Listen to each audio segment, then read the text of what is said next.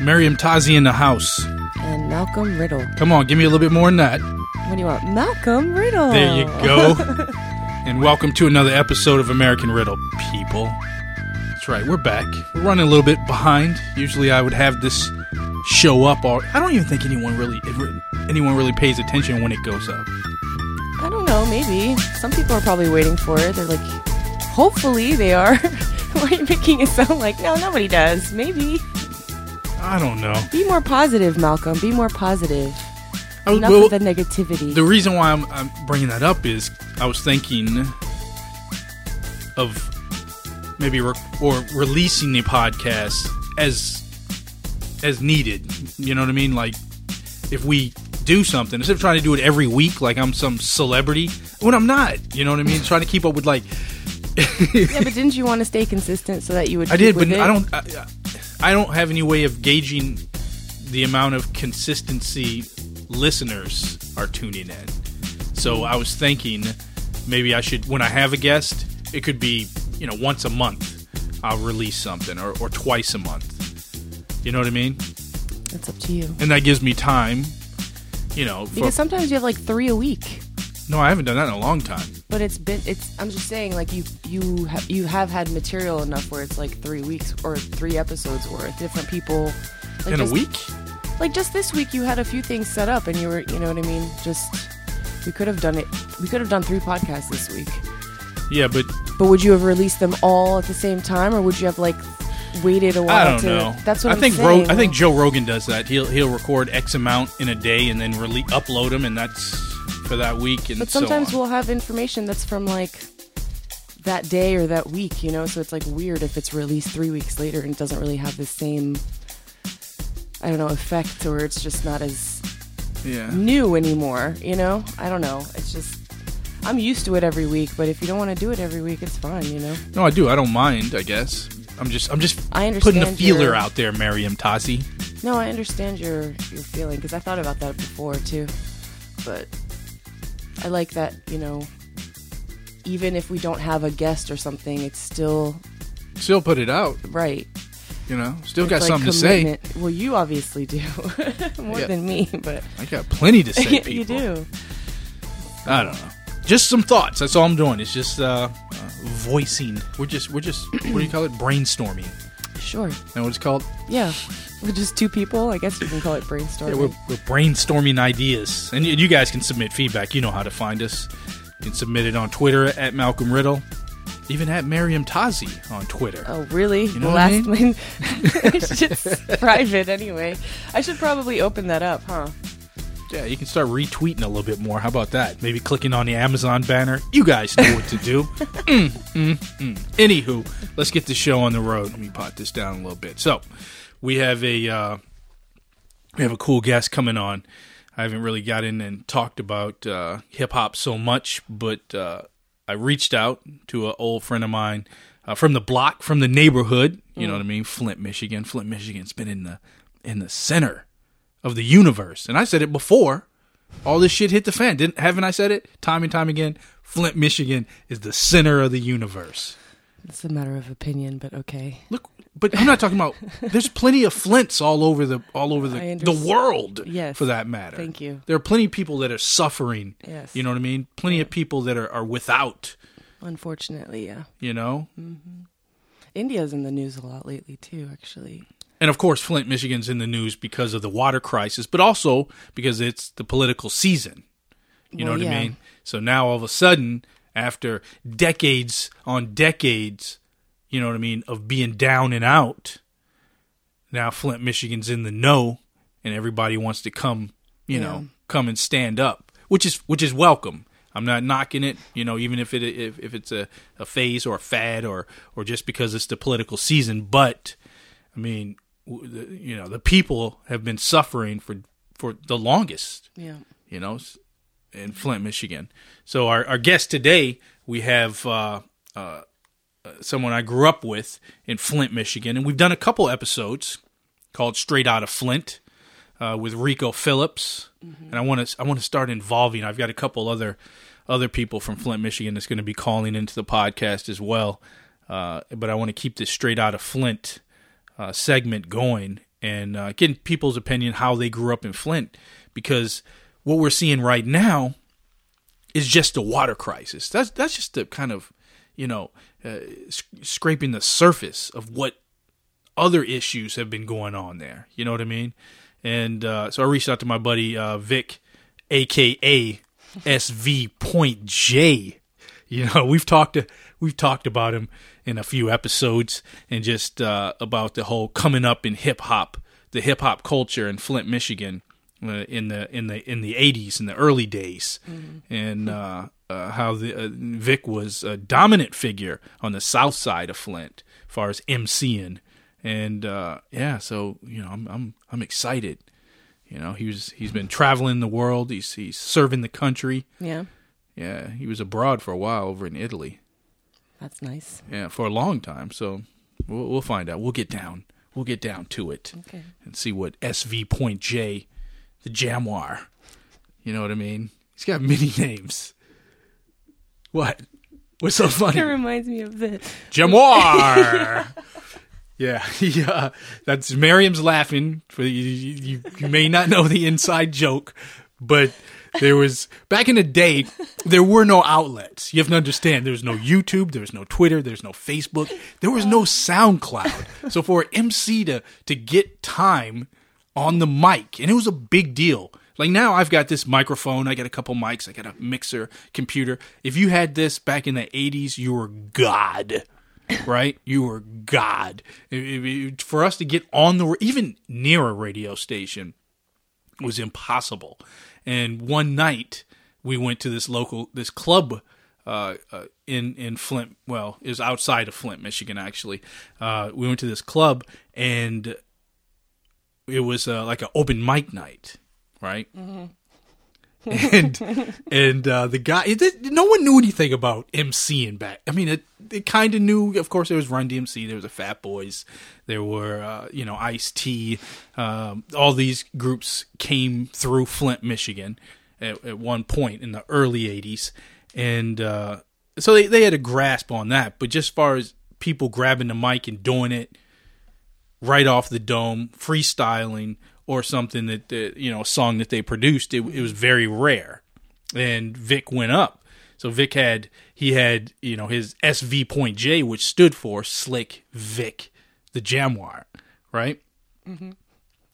And the guy went to introduce his name, and he's just reading off the card, right? And he was like, Jaguar! Ladies and gentlemen, next up. And it just took, because Vic was geeked.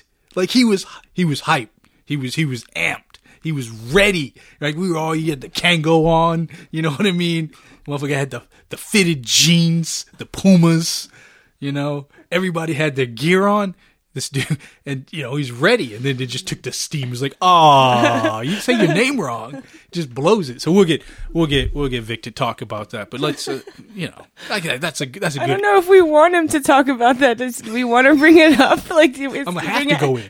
I'm gonna have to go in. It's like a bad memory. All right, fine. I didn't want to laugh, but I knew it was gonna. Maybe he doesn't remember it. It's like damn near 25, 30 years. He might. But now I want to know if he remembers it at least. But I don't want to bring up a sore memory. We've talked about it in the podcast plenty of times about the different. I was Doc Chill. You know what I mean? I was the doctor. You still call him SV.J. That's a dope name. That's a dope, by today's standards. That's a dope name. It's just funny to me that it's just his name. Slick Vic might not go over so well. You know what I mean? That might not go over so well today. Oh, that's funny. But that's great. Yeah, I'm looking forward to this. SV.J. So with no further ado, let's get Vic on the phone.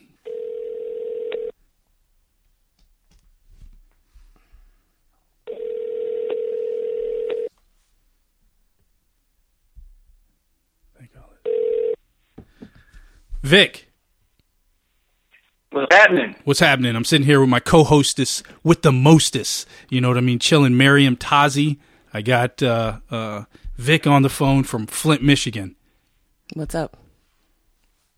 Yes, indeed. How you doing, Miriam? I'm good. How are you? Thanks for being on the show. I'm good, too. Oh, yeah, Malcolm, you're here, too. Hi, Malcolm.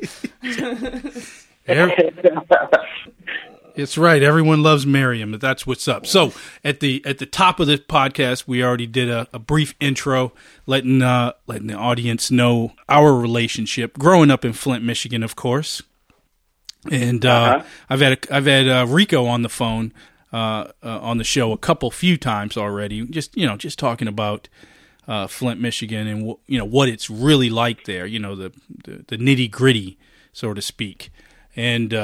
You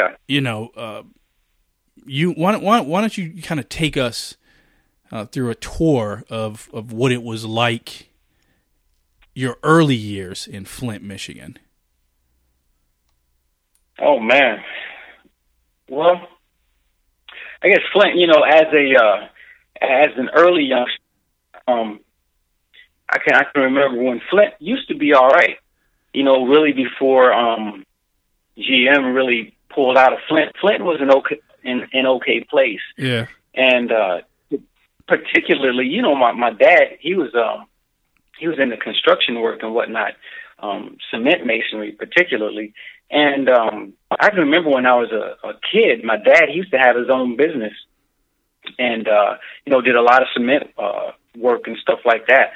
But as GM began to pull out, a lot of the mom and pop businesses and stuff like that really lost footing. And particularly my dad, he lost his business. And, you just kind of watched Flint just continue to spiral downward.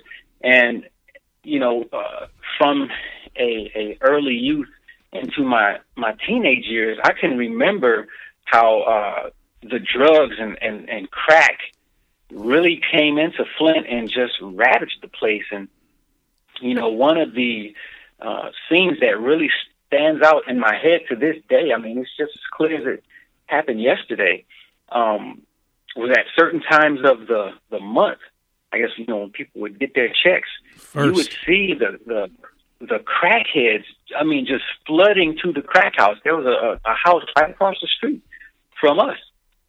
And I suppose they sold dope out of there. And I can remember vividly just like droves of people going to get their crack fix. Yeah, that was a weird time. That was a bizarre time because you remember when we were coming up, right? I mean, we pretty much did the same thing as any child would do anywhere in America. We play football, but we didn't have a nice field, so we played it in the streets. You know what I mean? Oh yeah. We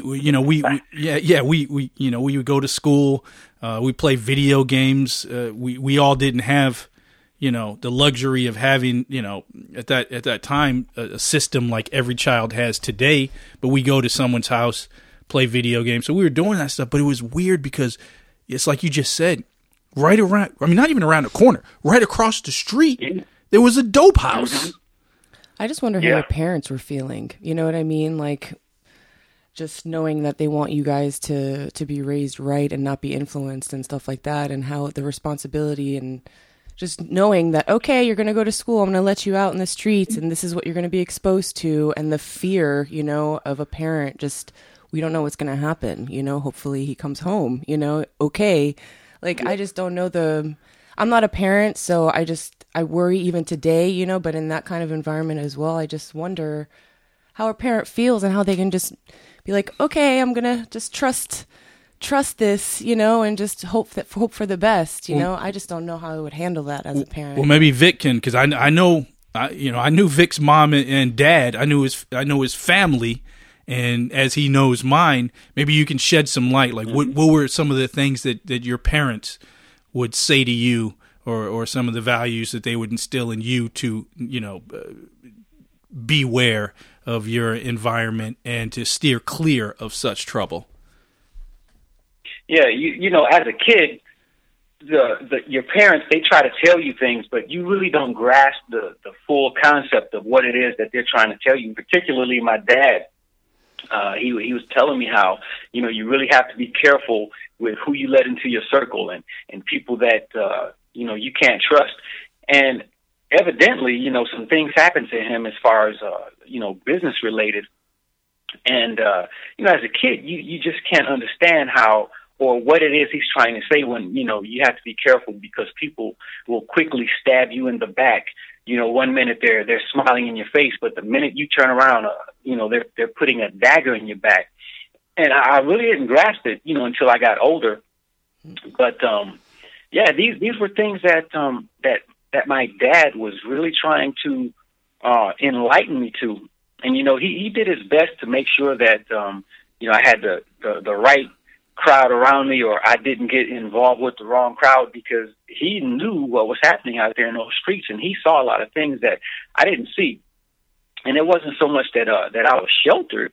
I mean, you know how we came up. We weren't sheltered, but my dad, he had a lot of influence over, who I was able to hang out with, places I could go, and, times of day that I could actually be out in the streets just, doing whatever. So I'm really appreciative of that. And then, my mother, she was really careful with who I hung out with and who I would allow to come to the house and different things. And, it's crazy. My dad, he was so adamant about certain things. If a kid didn't have the right name, he didn't want me hanging around that person. Like, what kind of name? Now I'm curious. Like, what's the wrong name? Well, I don't.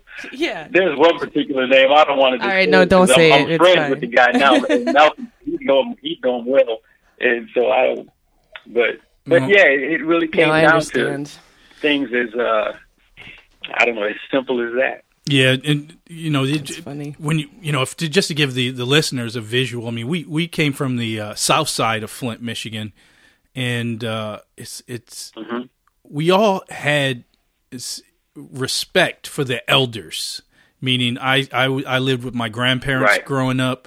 If we were at sitting on Victor's porch, if his dad or his mom, if we did anything that was out of line, we knew we were going to get checked.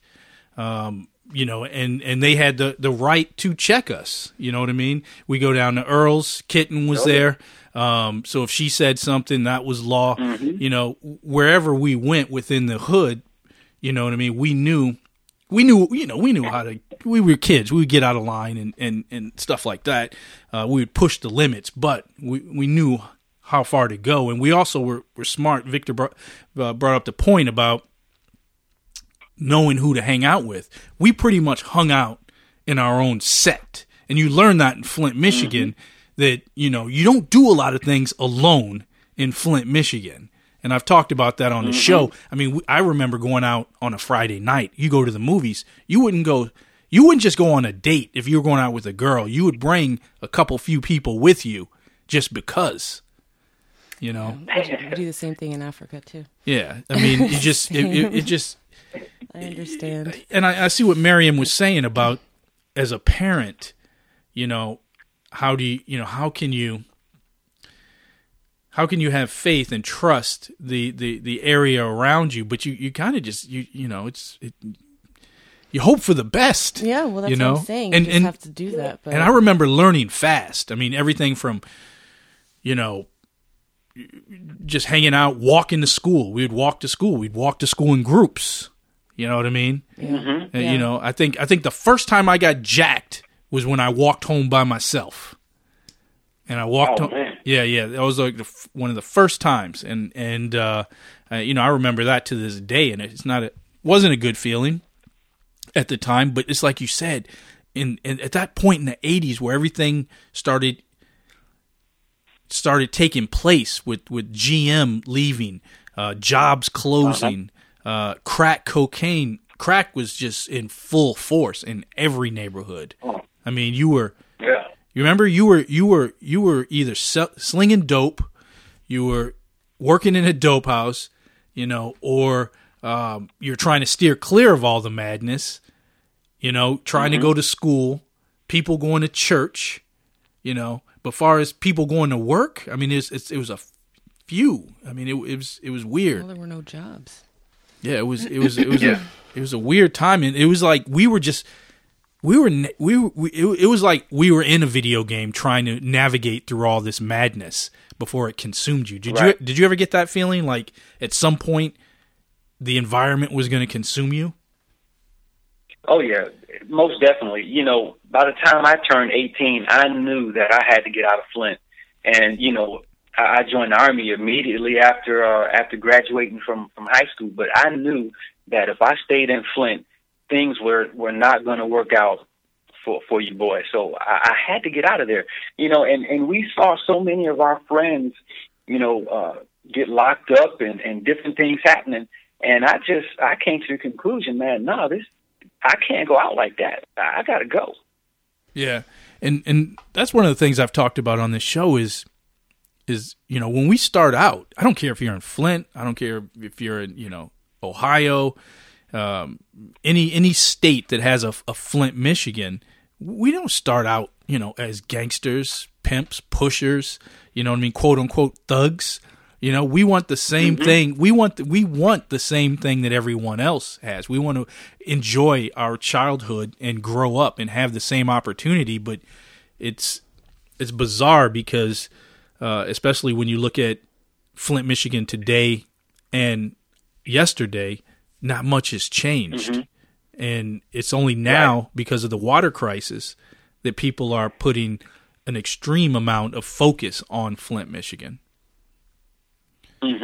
You know, and it's bizarre to me because of the way the politicians will use Flint, and I wonder once they're elected, once they get what they want, you know, will the conversation be still focused on Flint? What do you think? Exactly. I think they'll, you know, it'll be like a ship in the night. It's come and it's gone. You know, what I personally believe is happening in Flint is, you know, it's a $10 word, but it's the regentrification process. And you see it happening all around America. You know, you'll have a particular city or town or whatnot that's really bustling. And then you'll see, you know, different businesses and things like that take a plunge. And then you'll see the, you know, the local economies crashing and different things happen. And then years later, you'll see businesses come back into those cities, and all those places that dried up and all those people that left, you have a new population of people coming into those areas, particularly those persons of higher class, you know, the higher class echelons of folks. They move back into those places. They establish businesses and whatnot. And they buy up all that property and land that the poor folks left behind. And it's almost like a monopoly. And you see the you know, the well-off folks buying up these pieces of real estate. And it's pretty sad because it's at the expense of the common man. Yeah. Yeah, no, yeah. I mean, again, I think we're in alignment on that. You know, I think there's a bigger picture that we need to pay attention to also. And there are people who are, like, as you just painted the picture, there are opportunists out there that are looking not just far as this election cycle, but they're looking 10, 15, 20, 25 years from now. You know, where's it going to be? And if you look at that area, you know, it's a gold mine far as resources. It's right there near the Great Lakes. Water is something that, you know, if you don't know by now, I mean, it's worth more than gold. I mean, it's hot commodity. It is a seriously hot commodity, and you know, it makes me think, you know, what the bigger plan is that's going on there, and you know, it's so quick to dismiss the disenfranchised, the poor, the people of color. Have time and time again, if one thing history has taught us is that they have been dismissed throughout the centuries, and not just in this current time and space. But I think people need to pay attention, because what's going on in Flint, it's happening in Baltimore. You know what I mean? It's happening in Ohio. It's happening all over. It's happening, you know, outside of the country. It's not a new it's not a new story. And I think it's something that we need to, luckily, continue to raise hell. And luckily, we're in this era where we have this news cycle, this 24 hours, and we have Twitter and social media, and people are speaking up and showing the truth. But we also need to make sure that we're staying on top and protecting our community and the people in it. Mm-hmm. Getting back, I totally agree. Yeah, getting back though to us, us coming up before the water crisis, because I've talked about when I was growing up. I remember two things on the stove at Grandma's house. I remember us boiling water, right? We'd boil water, and of course, I remember her hot comb. So there's two things. There's two things on the stove at all times, and boiling water was always something. I mean, again, what's going on in Flint right now with them switching the water system. I mean, the Flint River, we were always told. You remember when people from the hood would go and they go, I think they would go fishing for carp in the Flint River. Yeah, but no one would eat it. You know what I mean? Right. But that was just something we had to do to pass the time. You go there, throw rocks, skip rocks, play by throw the fish back in. Yeah, it's carp. I mean, what are you going to do? Do you remember that? Yeah. Oh yeah. For as long as I can remember, the Flint River has never been, a body of water that was worth anything. It was a filthy, trashy river. No swimming? You didn't play in. People died in it. I mean, other things happened down in the Flint River. I mean, it's just nasty. Let's make that the water then for everybody to drink. Really? But understand, we were kids and knew this. Kids know this. I mean, you go to any suburb of Washington D.C. or Los Angeles or anywhere. It's like the Potomac. Would you swim in the Potomac? Would I? I think I have. I have. Yeah, they got fish in the Potomac River with feet. These things can get out the water and walk. What the hell? What are they? I forget what's called, like a black. What are they? I can't remember what they're called. They're nasty. That's so weird. It's just not right. Yeah, but just growing up, I mean. Let's talk about other adventures you had growing up. Do you remember growing up? I've talked about this on the show too. Within that evolution, of course, we've had the crime, we had the crack, we had no jobs, but somehow we always found a way to entertain ourselves, and we started entertaining ourselves through music and through movies, television. There wasn't really a lot of TV stations. I mean, there was cable. I think Jean had cable, my aunt, but we didn't have it in our house. So we'd have to go over next door to watch certain programs. And we would watch you remember that? Oh, yeah. And then the brother... We take the butter knife and slide it down in the knob and try to half tweak it just so a channel could come in. Yeah. Oh, my God. The good old days. Man, we had Jack. We had so little. And we'd watch, martial arts movies. Do you remember the brothers used to run around in kung fu? Do you remember how many people wore kung fu outfits? Yeah. How many people in the neighborhood wore Chinese garb? Please tell us. I would say about 100%. Really? I'm telling everybody? Everyone had to have a pair of those Chinese fighting shoes. The slippers. Yeah. Yeah. And you remember they had the Chinese tops with the strings? They would tie it together? Oh, yeah. Oh, let me tell you. Great. They used to have the little outlet stores downtown by the riverfront. All those storefronts. Yeah. And they had one little specialty shop in there. They had all of the martial arts clothes and gear and stuff in it, the little stars and swords and outfits and shoes. And I saw a little outfit down there, and I tell you, I wanted one. I wanted to look like a Shaolin master. And my pop, he would not buy me that outfit. I cried and I cried for that outfit. Oh man, he finally gave me the money and said, "Boy, go get it. Get out of here." I'm not kidding. I remember seeing Fred, you, Trey. I don't think I ever saw Earl in a Chinese outfit, but everyone would come up and they'd have their like sleeves, their hands tucked in so you couldn't see their hands, both hands, and like these dudes there were no kung fu masters in our neighborhood. Oh God! Did any of them actually know any kung fu though? They would teach themselves. Okay. Yeah. How? From the movie? No, they would get together. Like someone might have took a course or a class. Like Andre Pringle and them might have took something, and they would show. And then they had manuals back then. Yeah. So you go to the library, you go to one of those stores, and you get the book, and it would have all the moves that you could do the poses. Yeah, you get into the stance, and that was a dominant theme between that theme, ninjas and kung fu in our neighborhood, as was people would dress up and try to imitate Prince. Do you remember that?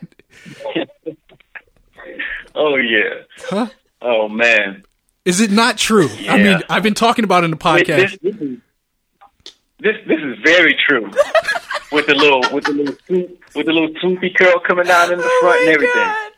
This is too much. I can't handle this. This is too much for me. The parallel for me is just too much. No, Prince and ninjas. For me, I can't get over the combination. It's just too great for me. Vic, I've been talking about this this is the 149th episode, and I've been talking about this era ever since episode 1. And everyone here looks at me like I'm crazy, and I'm like, no, you don't understand. There was ninjas, and they were legionnaires of Prince, and in Flint, Michigan. Sometimes they were both, because my brother Trey was both. He was a kung fu martial artist by day, and then he would switch like Clark motherfucking Kent. Oh he would switch, and then he would be Prince. Do you remember that? Oh yeah. Trey used to get down. Tell me I'm lying. And I mean, we had local celebrities like Ready for the World, right? RFTW. Oh yeah, that's right, you did. But all of them were birthed from Prince. All of that whole era. I mean, the barges. Jerry curls were in full force. Oh my God! Straight up, man. So much oil. Yeah, I'm telling you. Yeah, starter jackets. Prince and Michael Jackson. Yeah. Yeah, so I mean, it was that era that where we would find, we'd find peace, we would find humor. How do we navigate through the chaos, through stuff like that? And then, we on top of that, of course, those were the early days of hip hop, and we started experimenting, and like I said, every neighborhood in Flint, Michigan had a crew. Every street had a crew. I mean, it's just how it was. And, we were talking before we got you on the phone. We were talking about, and I've talked about this on the show many a times. And again, Vic, people laugh at me when I talk about the early evolution of your B-boy MC name, right? And I said, I had many. One of my first one was Kid Fresh. I was Kid Fresh. Then I was Doc Chill. Oh yeah, Doc Chill. Yeah, that does not suit him one bit. Not at all. That's hilarious to me. You were not the chill. You were not anything close to chill ever. And you're nothing to do with a doctor. It just does not. No, nothing. Like nothing. Oh, that was Malcolm all day. Yeah, Doc right. Chill. Doc Chill. Man, you were like the first one. You were like the first one to break out with the bomber jacket. Of course. Yeah. Of course. You know what I'm saying? With the I'm trying to describe it. You know what I'm talking about? Those black jackets. They look like they're ribbed almost. Yeah, I got. What I'm talking about. They have the fill in them. Yeah, I got pictures of them. Yes, I know exactly. I've talked about it on the show. Yeah, no, I mean that nothing's really changed with me, actually. I still wear Adidas. Yeah, I still wear Adidas. I still, you know what I mean? Nothing has really changed when it comes to that evolution. But yeah, we were talking about, just that whole thing, the concept of you owning, and tell us how important that was to you. You owning your name and what it meant to be an MC or just a b-boy in that area. Tell us what that meant to you coming up. Oh man, I was infatuated with the whole rap thing. To be an MC, I mean that meant that you were willing to take and not only take them on, but you had to, you had to take all of them out. You had to be the guy that was on the King of the Hill. And for instance, one of my names that you still refer to me by, SV.J, Slick Vic the Jamoir. Oh man, that's just I guess it just kind of encapsulates my whole mindset. Slick Vic. I'm not just a regular Vic, but I'm slick with the slick with the way the words are put together.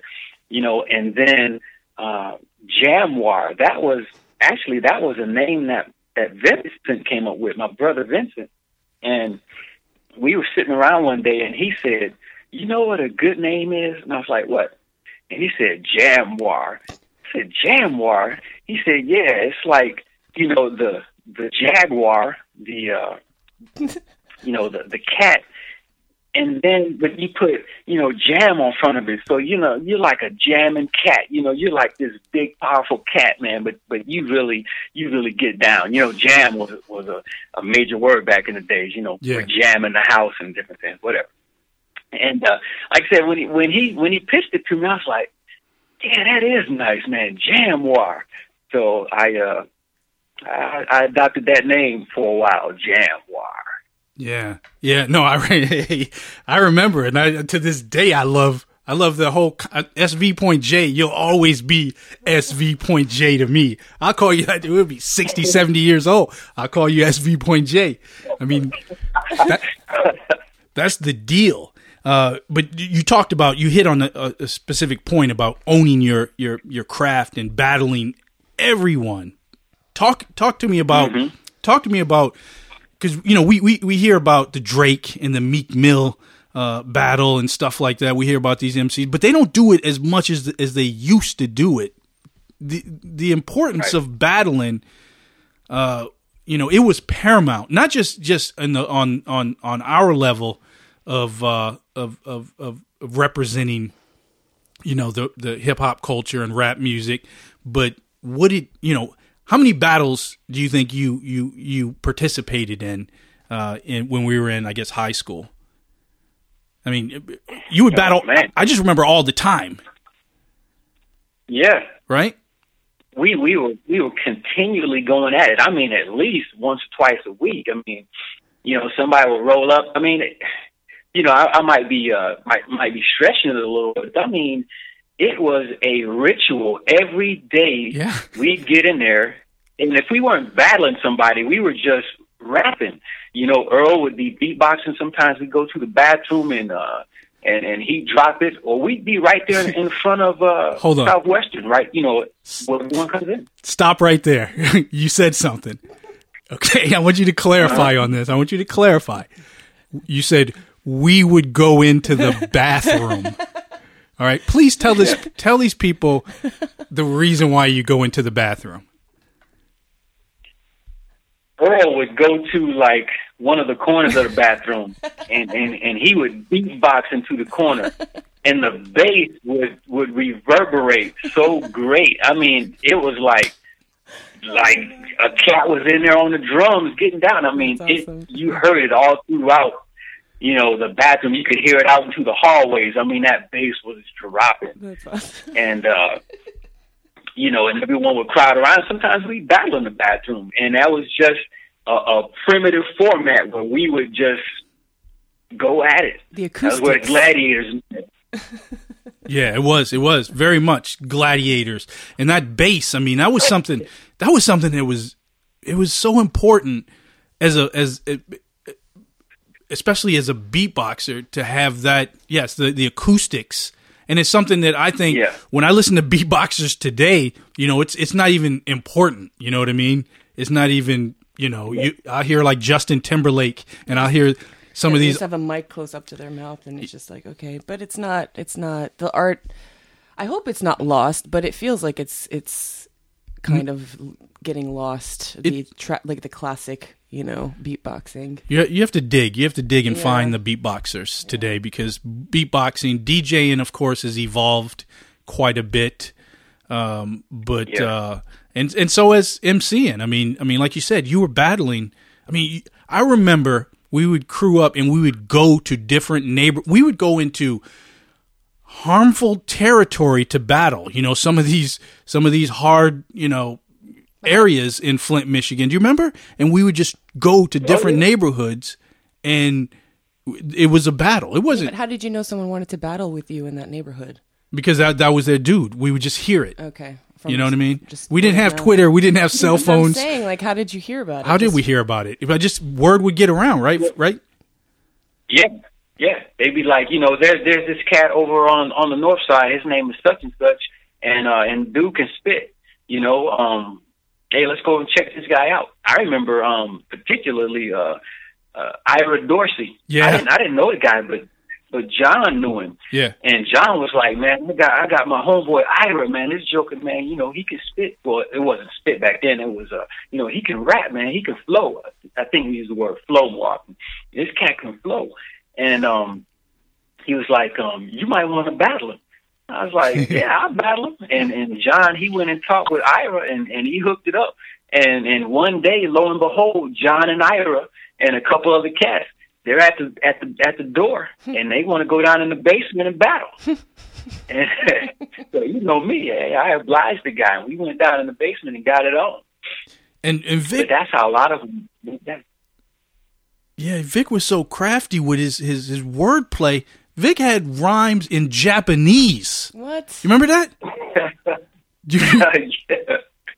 Yeah. This dude would teach himself. It's funny though. Yeah. Yeah. Why do you say it's funny? I would look up simple little words and put them together, and people would be like, "Oh man, did you hear this cat?" But really, I didn't have a clue what I was talking about. But the mind of they were basic words, of course, but the mind of a 16-year-old, you know what I mean? You were blown away. I mean, and again, that scene in the 80s, I mean, there weren't any really big. I mean, we had. I think who came out of Flint, Michigan. It was big. Breed, right? MC Breed, right? So we had him, and he was around the same time as you, right? Coming up, I think I never met him personally, but I always heard rumblings, and I heard talk. I don't know if you ever battled him or met him before, but I know it was around the same time coming up. And then we had just that whole time period was unique to the fact that we didn't have the equipment that we have today. Like, I've seen pictures of your setup, and I'm looking at right now in front of me, I've got this mixing board, got computers, got displays, I got all these wires and craziness. If we would have had, what would we have done if we would have had this equipment back then? Oh man, yeah, I think we definitely be in a spotlight somewhere. We would have definitely made our mark. Yeah, it was crazy. If we had just a fraction of the gear that we have these days, if we would have had that back then, we definitely would have made a mark. You'd have been gods, because you remember how important it was at that time just to have a piece of equipment, or to find a place where they had an open mic. You know what I mean? Just to get on the mic an actual stage and microphone. How important that was. You remember that time we went to the Micatam? Mm-hmm. Do you remember that time? And you got on the mic there. Yeah. They had an open mic. I mean, do you remember how that feeling of just that build up that you're actually going to rock the mic for a second? Oh yeah. Oh yeah. And the guy pronounced. I think they put on that. Yeah. And the guy pronounced your name wrong. Oh yeah. Yeah, you had the instrumental. Do you remember when the guy announced your name? Oh yeah. What did he say? He was like, Jamar.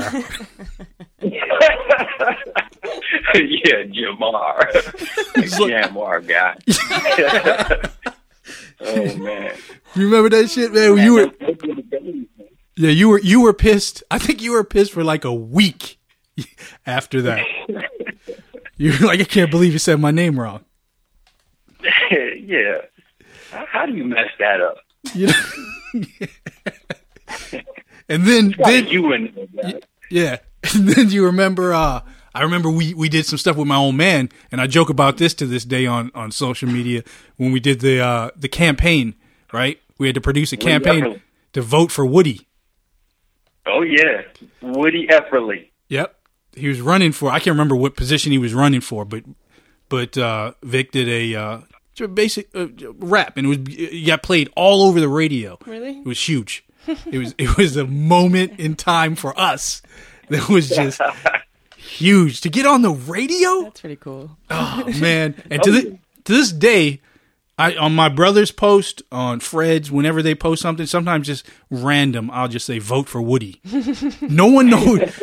Certain people know what I'm talking about, and I'll do it to you. Like, vote for Woody. You know, but it was definitely one of those unique periods, and you know, I liken it. I always tell people, I was like, you know what, the only difference between fucking New York, you know, hip hop and in the 80s and Flint hip hop was pretty much accessibility. New York was actually the center of the universe as far as hip hop, and we were kind of the forgotten few. You know what I mean? Had we had that equipment, had we had that exposure, the media attention and stuff like that, you would probably see a lot more MC breeds out there as well. And I would bet your name would have been on top of that, on top of that list, because, I mean, your reputation in Flint, Michigan was a destroyer because of the amount of battles that you were in. Yeah. Do you ever reflect on that? Do you ever, just sit back and think about those days?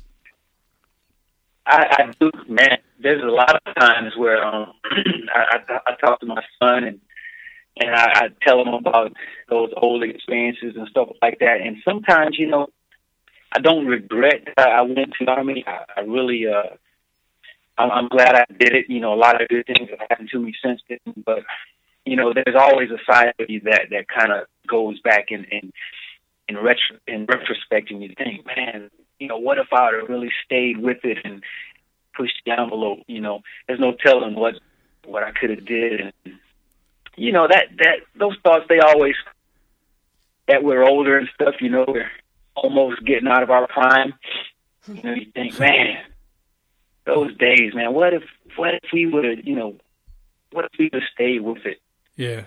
It's just because what you know now, and then you hear some of the stuff that's produced now, and especially some of the stuff that gets a pass as being epic or being game changing, which even back in 80s and 90s, it's subpar. Some of the stuff that's being produced now. I mean, a lot of it's whack. Yeah. And there's a lot of dudes, that I've listened to recently. There's whack. They got dope beats, no doubt, but they're making millions. They're making money hand over fist, and they're about as good as Gigolo Tony. You know what I mean? Yeah. I mean, some of these guys are pathetic. We lose him. I don't know. Can you hear me? Yeah, I hear you now. Yeah, I'm saying some of these guys that are coming out these days are absolutely pathetic, and they all sound the same. Yeah. You know, when we were coming up, everyone was trying to be distinct. You know, I'm coming out with my own brand, my own flavor, my own style. Even the vocals, you know what I'm saying, how you projected your voice. Yeah. You know, if a guy was raspy or if he was like JRP, Jamel, that felt he had a real raspy voice. When you hear him talking, he sounded like one person, but when that fella started rapping, he sounded like a completely different person. He sounded like an animal that was getting ready to bite your head off. Yeah. And yeah, JRP. He was distinct. But today, like I said, you hear so many rappers, they sound like the next man. And it's like, come on, guys, really, why don't you guys break the mold? You know, do something original. Stop saying what everyone else is saying. Stop trying to sound like everyone else sounds. Be yourself, you know, and show the world what you have. Yeah. It's true. No, yeah, I remember, man. Yeah, JRP. I haven't heard that in a while. I interact with Jamel on social media from time to time, but I haven't heard that name, JR. He was a beast. Oh, yeah. He was a beast. And then Mario, remember Mario Douglas? Oh, yeah. Yeah, them dudes was... Mario, he was, you know, he was very much like myself, you know. He was well-rounded. The fella, he did beats, he could DJ, and he could rap. Yeah. You know, and the fella was nice. Yeah, it was crazy. It's crazy when you think about that, and Miriam and I talk about it on the show quite a bit, just about how those sounds today all just mesh together, and probably because there's so much money at stake, and no one wants to actually risk changing up a sound, or they don't want to risk taking that chance of being different. Therefore, they take the safe route. Yeah, that's true. Mm-hmm. You know what I mean? I don't know. There's some good stuff out there, no doubt. You know, but you definitely have to dig, and it's not going to be played on the radio so much. I mean, you know, we pretty much lived on the radio on any given night, you know, waiting for them to play something. But it's changed quite a bit. Mm-hmm. So how long are you still in the Army? No, I actually retired this past August. This past when? August. Yeah. You were overseas for quite a bit. How many years did you serve? 25 years total. The last 5 years was 25. Actually in Germany and Italy. Yeah, how'd you like that? Man, I loved it. Germany is beautiful. It gets quite cold there, but Germany is real beautiful. Italy as well. Italy is very beautiful. You know, it has that country and city, you know, kind of merged feel. They're very traditional. You know, the food is great. People are great. I loved it.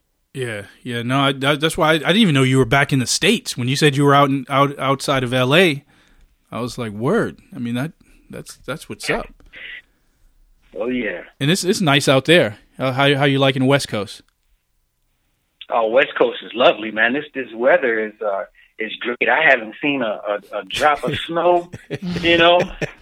Coming from Flint, man. I mean, this time it's probably colder than you know what out there in Flint right about now. Do you remember? Do you remember walking? I can't stand the cold anymore. So California is my cup of tea. Yeah. You remember walking to school in those cold days? Oh man, that used to suck. Oh yeah, I used to hate that. I used to hate it. Yeah, I don't even like thinking about it. Yeah, the California's good. I'll be out there. You have to help me out. I've got that. I told you I got that wine event that I do at Paramount in Los Angeles. So it'll be a good time for us to hook up. And oh yeah.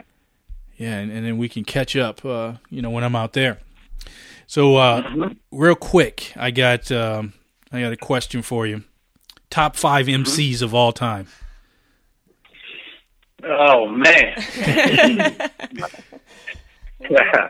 top 5 of all time. Or you could give me your top 5 growing up if you want, but mine are the same. So, You know. Yeah.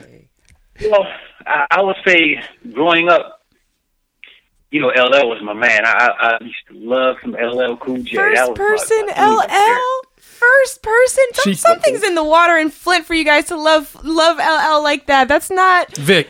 I'm shocked. Vic, please tell her how nasty. People sleep on Cool J. I'm just surprised that you guys both, like, I think it's because of where you grew up. You guys have a love for LL there that's, like, uncomparable to other people. Like, in East Coast, they will never say LL top 5. Man, you kidding?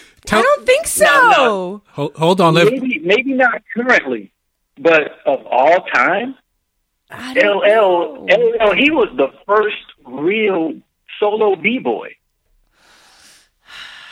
You know what I'm saying? When you think of a battle rapper, he absolutely encapsulates that. He is the first original raw B-boy battle rapper.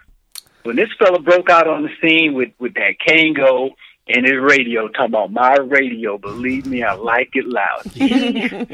He put down the gauntlet. Yeah, I mean, all right, you guys have a love for that's fine. Don't get me wrong, I respect LL. I love him, but I think I love him for different reasons. But you have to understand. So I'm just being honest. Yeah, she likes him. Of course, who doesn't? Well, we're talking about his lyrical skill. I got it. No, I still like his later stuff. But it's because of the sex appeal. All right. Well, all right, I want to hear the other ones. Let the man give his top 5. Sorry, I was just shocked that was the first one that came out. Damn, you see what I got to go through, Vic? Yeah. See there, man. No, that sounds good. Go ahead. So that's 1. So, all right, LL definitely rock him. Okay. I would put Nas. Okay. Oh, LL, Rakim, Nas. I know I'm gonna make some waves with this one, but Cannabis. Who? My man, Cannabis. All right. Okay. All right. That fella is a lyrical genius. The dude. Oh man. So Rakim, LL, Cannabis. Nas, and I'd have to say Jay-Z. You got it. Jay-Z came on a bit later in the game, but when you look at what the fella has done, and I mean Jay-Z, he's just an incredible freaking MC. No, so I'd say that would be my top 5 of all time. No, that's. But there's so many out there that that come to mind. That's just a few. Yeah, no, I got it. I get that's a respectable list. Do you have a top 5 group or crew? That's a tough one. That is a tough one. That's a tough one. I mean, right now, I think mine, and we haven't talked about it on the show, but I know, of course, Run DMC, Public Enemy. Oh yeah. The Juice Crew. I'm gonna put the Juice Crew in there. You know what I mean? There's remember the Juice Crew. You can't sleep. That crew was just vicious. You know. I would throw. Oh man, I would throw a Tribe Called Quest in there probably. I think I would round it out. It's tough. You don't even have Woo in there. Woo would be I mean I could, but Woo didn't come for me till later. Yeah. Well, around that time, I guess. I haven't really given a top 5. I could throw Woo. I could throw De La in there. I could throw. I could throw that. You know, I could keep going. I could go Beastie Boys. It's one of my favorites in the '80s. But if I stick strictly to the '80s, I would probably go Run DMC, Juice Crew, Public Enemy, Beastie Boys, and the 5th one. The Skinny Boys. No, I'm joking. In the 80s, I would throw the Fat Boys. That would be my top 5.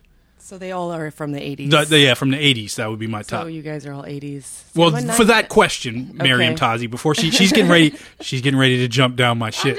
I'm just I'm just, Now, if I went to the 90s, I'd do. I just didn't know that it was specific for the 80s. I just brought that. You see, Cruise. Vic, do you see what I got to do? Well, I'm just trying to specify the parameters of the question because it makes it quite difficult to answer if it's not precise. And this woman holds my feet to the coals, Vic. So when I say something, it comes back up. Because he used the word vault a few times for his top 5, which his vault has been opened and closed, which I didn't realize was a possibility. I thought it was stuck in the vault. Vic, this isn't true, okay? I didn't want to get into this. I didn't want to get into this, but this is how this show goes sometimes. My top 5 MCs, and she's mad at me because of my top 5 MCs. My top 5 MCs is Rakim Allah, so Rakim, KRS-One, right? Big Daddy Kane, right? Yeah, that's where he forgot about Big Daddy Kane, and who reminded him of Big Daddy Kane was Miriam from Lyrics of Fury when she brought it up as her favorite MC. I'm just saying, you can't say that it was in the vault when I reminded you of who was in apparently your vault. It's true. In my old age, sometimes I fell out of love. It's a known fact that I fell out of love with rap music and hip hop at some point in the mid to late 90s, right?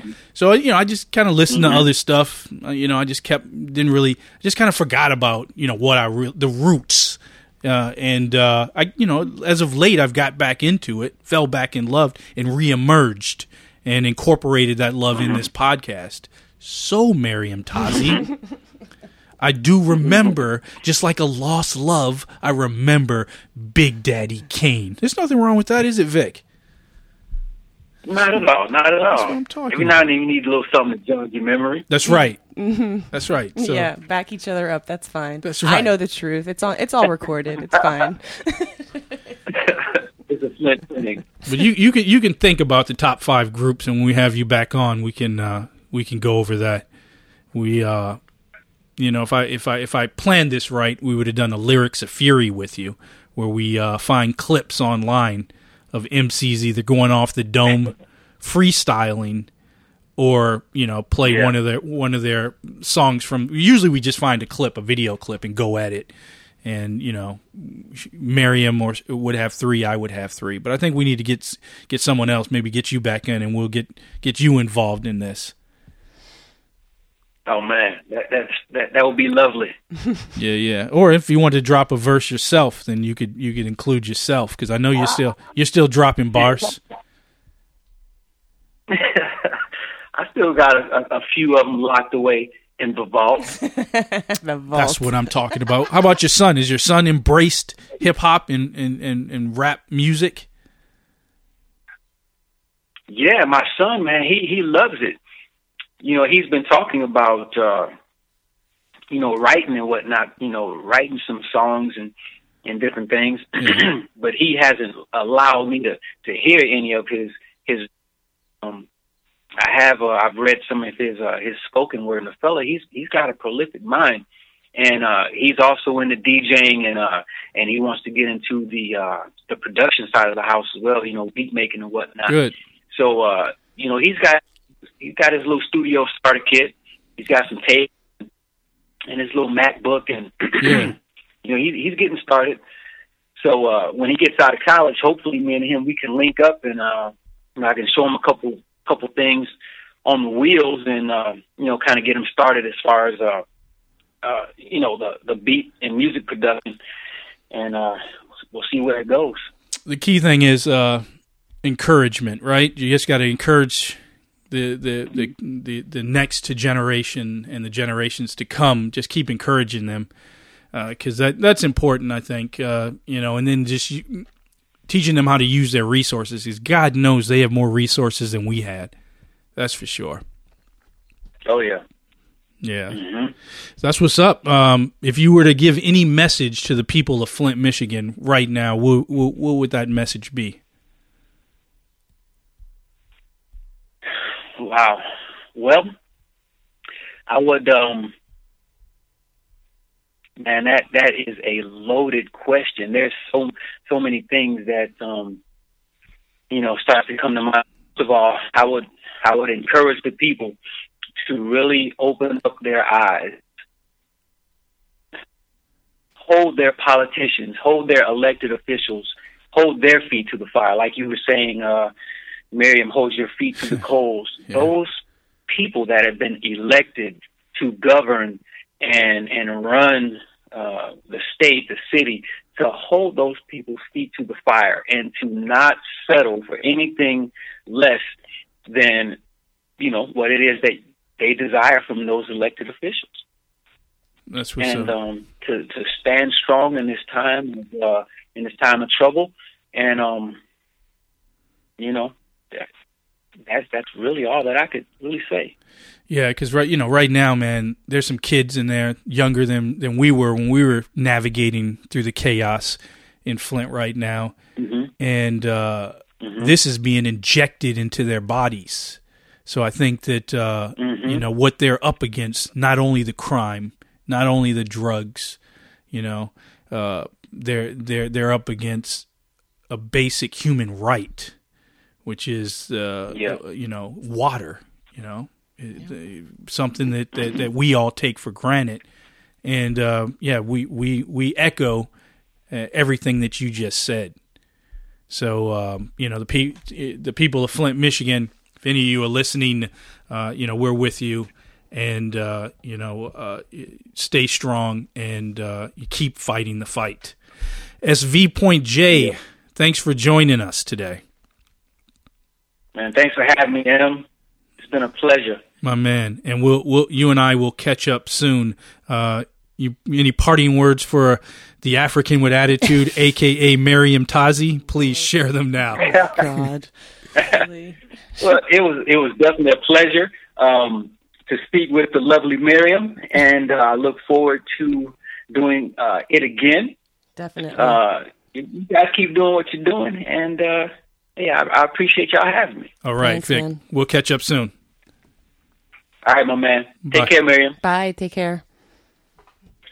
So, yeah, you know what I mean? Retired, served his country, MC, B-boy, father, you know what I mean? It was fun. Made it out. It was fun going down memory lane and to, kind of hear his experiences, but also for you, to understand that I wasn't making all this stuff up, Miriam Tazi. I never thought you were. It's just nice to hear, more backstory. Yeah, it's unique time, dangerous time. Still is the same, which is a shame that it's that dangerous. And again, when I say Flint, Michigan, whenever I say people of color, black people, I'm of course I mean anywhere in the country, any person of color. Any person that's not of color, anyone that's going through hardship, we need to figure a way to help and come together and hold, people in the higher positions, elected officials, accountable for this. Because with the resources we have today, it's unacceptable. Yeah, that's very true. It's unacceptable, but it was definitely a pleasure and an honor to have SV.J, a.k.a. the Jamwar, a.k.a. Vic, a.k.a. Slick Vic, a.k.a. Victor Strange from Flint, Michigan, South Side, representing Church Street on the podcast. And hopefully I've got a few other people from in and around Flint, Michigan that we're going to have on the podcast to continue this Straight Outta Flint series. Cool. Right? Cool. I need to ask you your top 5, but we'll save it. I heard you took a deep breath there. It's on. It's recorded. So I'm going to wait. I saw your eyes, the way they focused in on me for a second. You got to be careful with the African with attitude people. So we'll save that for another episode. And as always, domino motherfucker.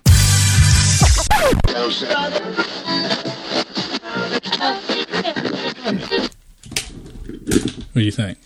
That's funny. Was it? You were cracking up. Huh? Gee, the LL Cool J thing. I had to pot your. You lost your.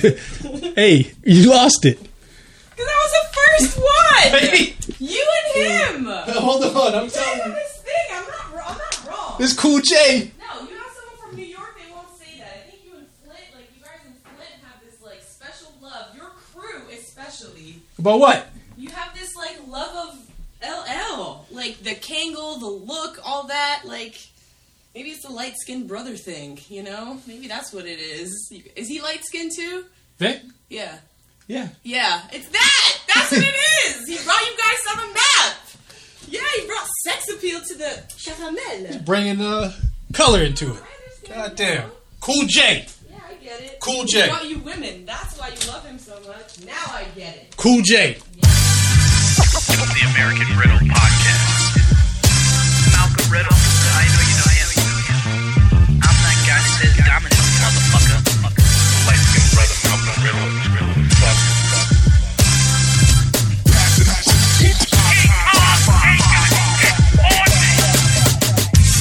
The American Riddle Podcast. My main man Malcolm Riddle.